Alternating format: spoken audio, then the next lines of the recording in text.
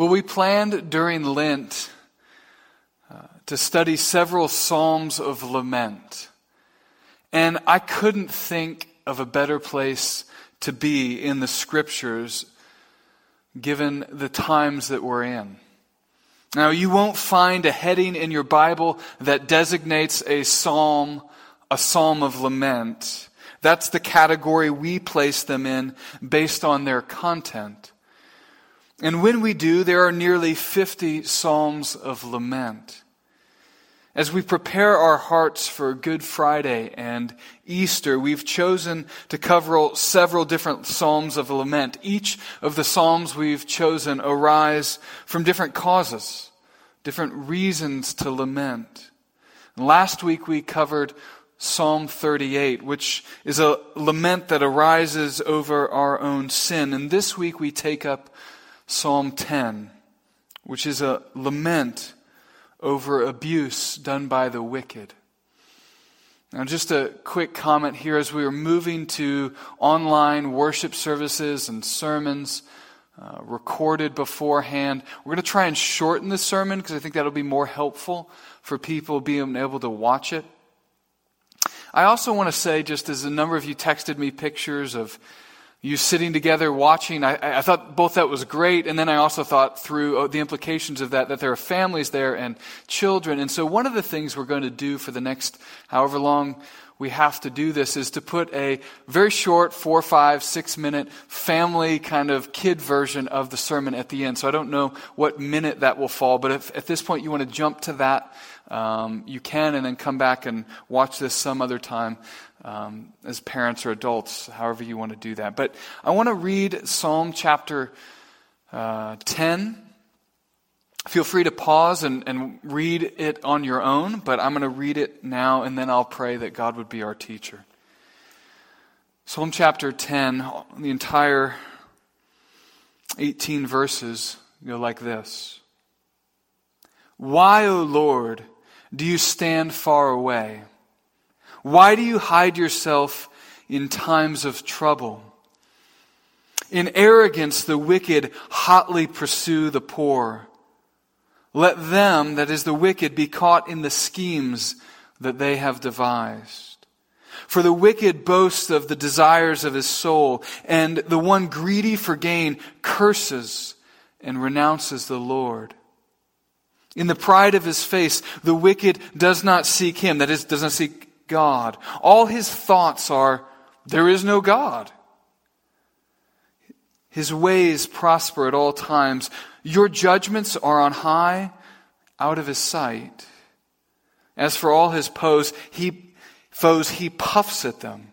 He says in his heart, that's the wicked says in his heart, I shall not be moved. Throughout all generations, I shall not meet adversity. His mouth is filled with cursing and deceit and oppression. Under his tongue are mischief and iniquity. He sits in ambush in the villages.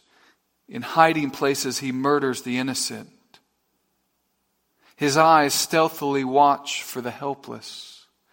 He lurks in ambush like a lion in his thicket. He lurks that he may seize the poor. He seizes the poor when he draws him into his net. The helpless are crushed, sink down and fall by his might. He says in his heart, that is, the wicked says in his heart, God has forgotten. He has hidden his face. He will never see it. Arise, O Lord. O God, lift up your hand. Forget not the afflicted. Why does the wicked renounce God and say in his heart, you will not call into account?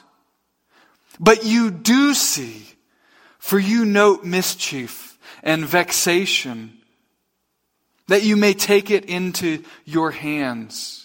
To you the helpless commits himself. You have been the helper of the fatherless. Break the arm of the wicked and evildoer. Call his wickedness to account till you find none. The Lord is king forever and ever. The nations perish from his land. O Lord, you hear the desire of the afflicted, and you will strengthen their heart. You will incline your ear to do justice to the fatherless and the oppressed, so that man who is of the earth may strike terror no more.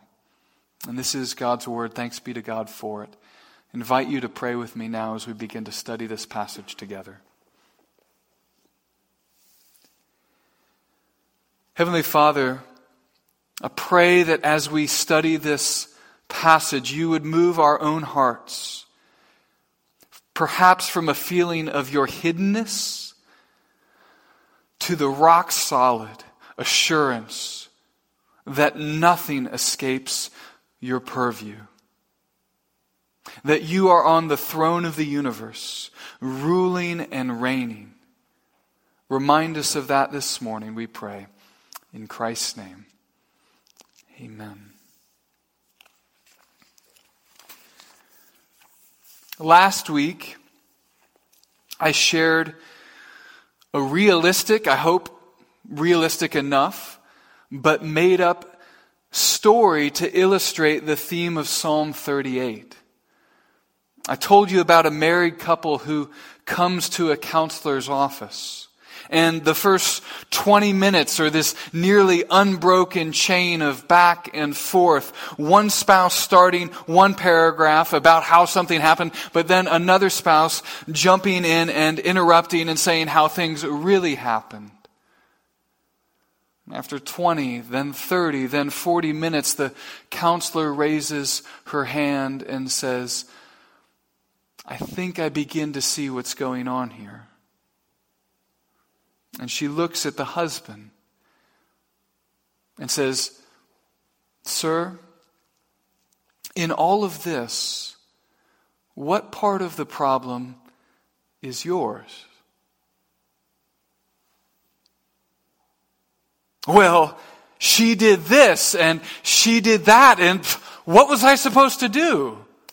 He responds. And then the counselor turns to the wife and says, and you, what part of this situation, what part of this is your problem? And she says, well, he did this and he did that, and what was I supposed to do? And the counselor sighs and wipes her cheeks with her sleeve and says, I want to help you, but I can't.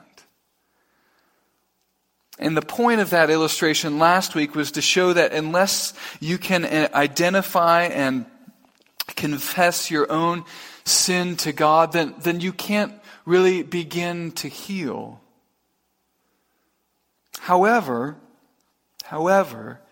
perhaps as many of you listened to that illustration last week, you had objections.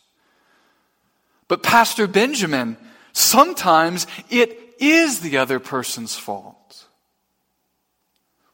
You're not wrong. You're not wrong. I've been in ministry long enough to see marriages destroyed, not because two parties share blame, but because one party goes off the deep end. I let the tension of that illustration last week hang unresolved because last week the focus is on you and I and our sin before God and how it stinks to high heaven. This week, however, in Psalm 10, we're still concerned with sin, but the sin that stinks something fierce in the nostrils of God is not our own sin, but the sin of the wicked perpetrated against us. And the problem in view, the origin, so to speak, story of this lament is that God, according to the author, seems to hide, while the wicked abuse others. In the first 11 verses, the people of God, they bring their complaint to God. And their complaint is this: judging by what we can see with our eyes, the wicked rule and reign. I'll read verse 1 again. Why, O Lord, do you stand far away? Why do you hide yourself in times of trouble? The accusation is that the Lord is aloof. He's indifferent. In times of trouble, God's playing hide and seek, which is a very strange thing to do for the creator of the universe to hide. The game, hide and seek, it's a children's game. It's fun. However, it's not fun when you're a child and there's a murderer in your house and you're hiding in a closet in your bedroom, calling your father on the phone, trying to get him to help, but he can't pick up or won't pick up. That's not fun. A good pastor friend of mine had this happen to his family last fall. He was away on business, and a crazy person, we don't have other language for this than that. A crazy person broke into his house, and the young son and his mother hid in the bathroom while the intruder pounded on the bathroom door. True story. The police got there just before the door was broken down.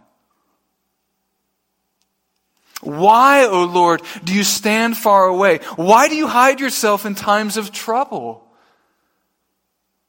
Verse 1 is a summary of the lament. And then the author goes on in more detail, or to detail out just what are those times of trouble that God ignores. The next 10 verses describe the character and the conduct of the wicked. For the sake of time, I'm not going to reread these verses, but I will say this: in verses 2 through 6, we read about the pride and the arrogance and the greedy boasts of the wicked. In verse 4, we read that in the pride of his face, the wicked does not seek him. That is, the wicked does not seek God. And then it says, all his thoughts. So behind and around and in and through and throughout, all his thoughts, the wicked is saying, there is no God. Now that's true. But it might be more helpful to say that it's not that the wicked think there is no God, but rather that there is no God other than me. The wicked set themselves up as God. I'll read verse 6 again. He, the wicked, says in his heart, I shall not be moved. Throughout all generations, I shall not meet adversity. These are claims of divinity, not moved, not changed, meaning you're immutable, to use theological categories. All generations, meaning transcendence and everlasting nature.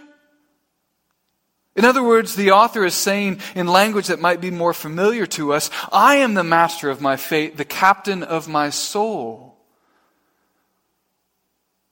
Drawing from that poem Invictus that I read last week. Then the author goes on after verses 2 through 6, down into verses 7 through 11. We read that the totality of the wicked person's being is bent towards evil. We read about the curses of his mouth. We read about that he sits in ambush. We read about the greed of his eyes. We read about how his body lurks like a lion stalking his prey.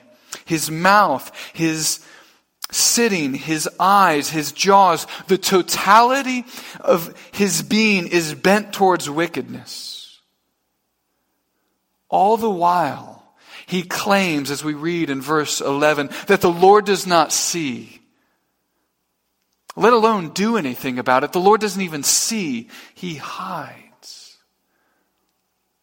The complaint of the people of God in verse 1 is that God stands aloof, and that is the problem for believers, that God is aloof. But here, however, the wicked see the aloofness of God, the real God, not as a problem, but rather as this window of opportunity that is wide open to them to do evil. In our own day, we might think of those who attempt to price gouge on hand sanitizer. Read of someone who bought 17,000 bottles of hand sanitizer in all the surrounding communities, put them into his garage, then tried to increase the price dozens of times over and sell them on Amazon, which Amazon thankfully stopped. And consider this one from our own church context. For 3 weeks in a row, email scammers faked my email as the pastor of this church and tried to convince those 100 people, perhaps in our congregation, not everyone got it, a handful did, convince them to give them money. Now, I was able to laugh it off. It was all fairly kind of had a goofiness to it in a sense, but if that were to succeed, it would be wickedness.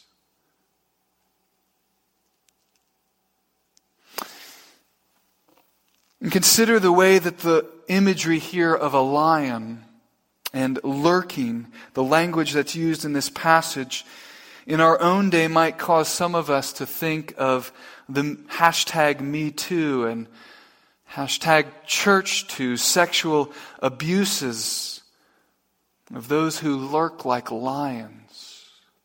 It's an especially vile thing when the evil of abuse comes from the hand of those claiming to be priests and pastors, those who claim to know God but don't know Him. And in verse 10, we read, quote, that the helpless are crushed, sink down, and fall by the might of the wicked. In other words, the wicked succeed in their murder of the innocent that's described, or I should say devised in verse 8. When I read this, I think about the origin stories of Planned Parenthood, which I'm not sure everyone knows. Planned Parenthood and the founder, Margaret Sanger, have a grisly origin story. A story with wicked roots in eugenics, which in this case meant the preying upon low-income and ethnic and racial minorities as a way to thin the herd. It was evil, and it still is. In verse 12, the psalm flips.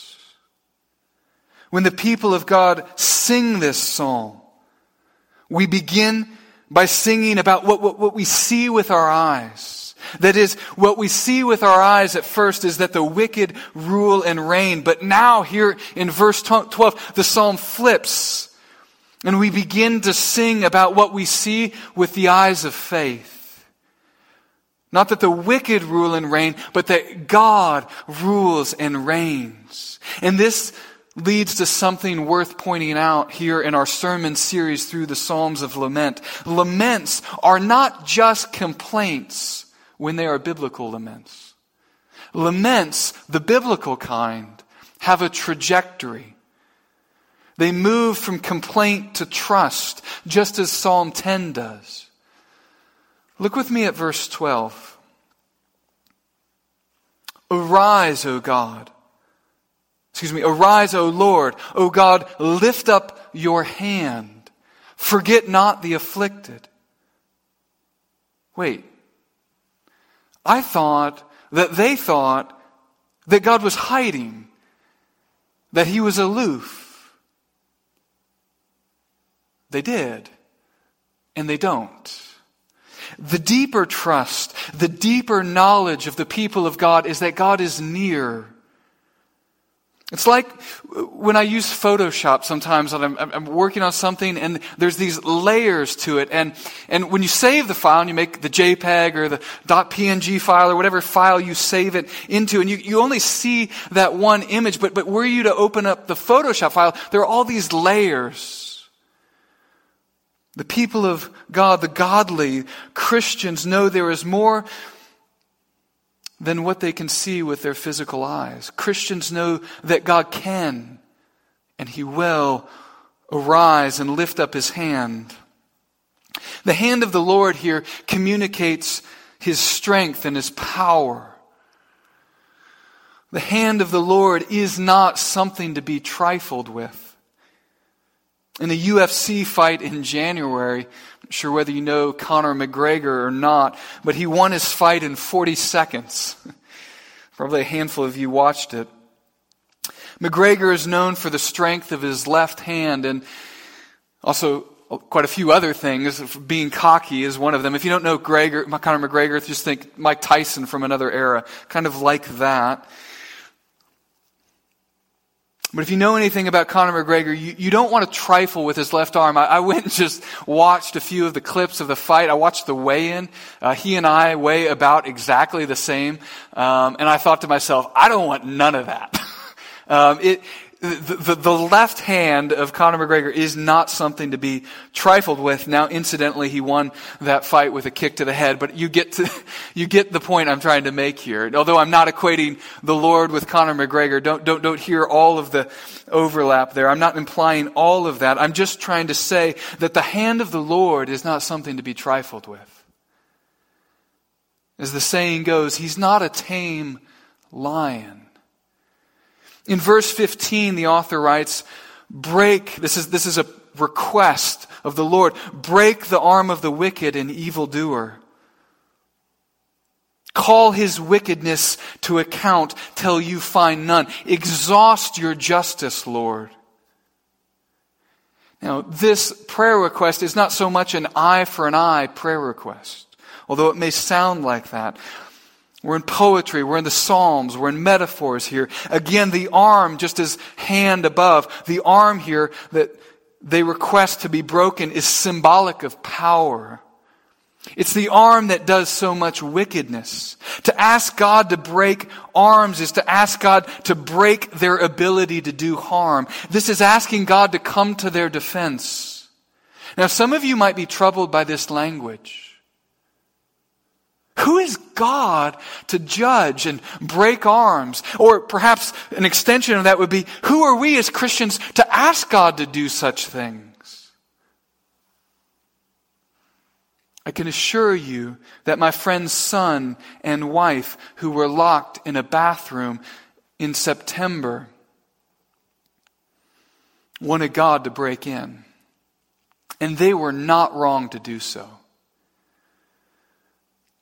The passage ends with the people of God asserting their conviction that God is in fact the one who rules. No matter what they see with their eyes, God is the one who rules. In verse 16, the author writes, "The Lord is king forever and ever. The nations perish from His land." The Lord's kingship is actually for the good of the vulnerable, the fatherless, and the poor. When we began this sermon series, we thought it would be good to call it the sermon series, "How Long, O Lord?" Learning the language of lament. And I probably would not have said it this way, but when you use the word learn, we tend to think of classrooms and academics, but now, where we're at as a culture and as a society, as a church, we're at this time when a virus is stalking the globe. Our learning to lament might be a lot more experiential than theoretical or academic. That's not a bad thing. Because those who engage experientially in biblical lament, not just an academic or a theoretical lament, but those who engage experientially in biblical lament will also experientially come to know the goodness of God's strength. This is the joyful trajectory laments move us on. From complaint to trust, from sorrow to joy, from fear to rock-solid confidence in the goodness and sovereignty of God. God is not a brittle God. He's not aloof. He is near. He is strong. When Jesus was nearing the end of his life, in Luke chapter 22, that is his earthly life, as he was journeying towards the cross in Luke chapter 22, he referred to that time as the hour of darkness. Verse 53. We have a Savior. If you are a Christian, you have a Savior who has gone before you, gone before us through the jaws of death and come out the other side. In a beautiful twist, the hour of darkness, in the hour of darkness, God was actually breaking the arm of evil.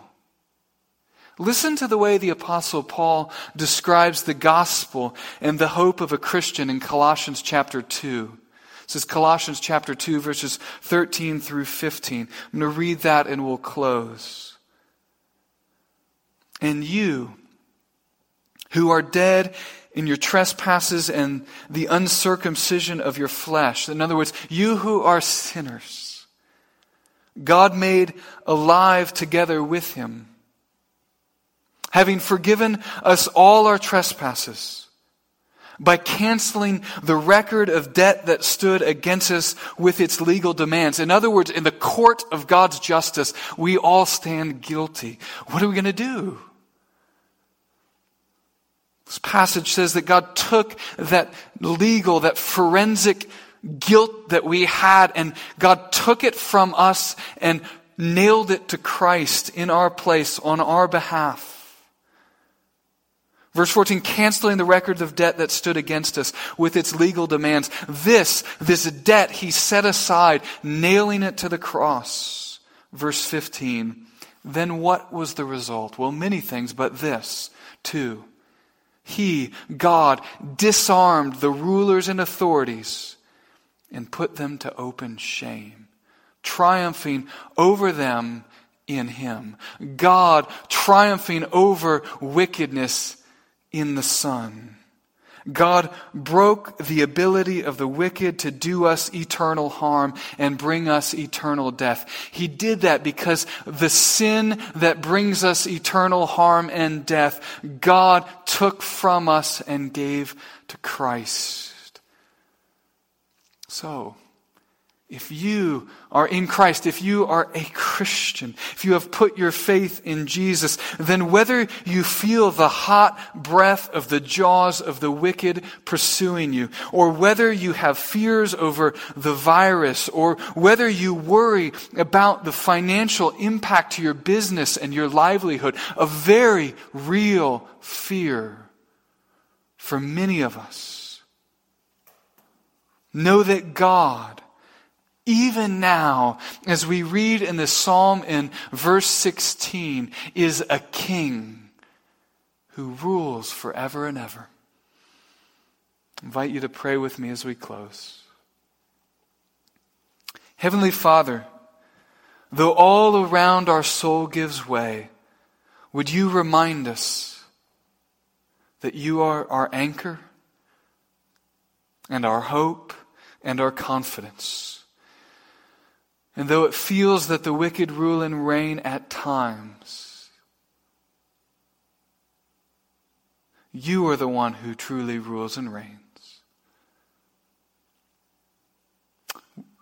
Lord, I pray that you would impress these truths into our heart in a way that we don't just know them in our heads, but we know them in our hearts and we live them in our lives.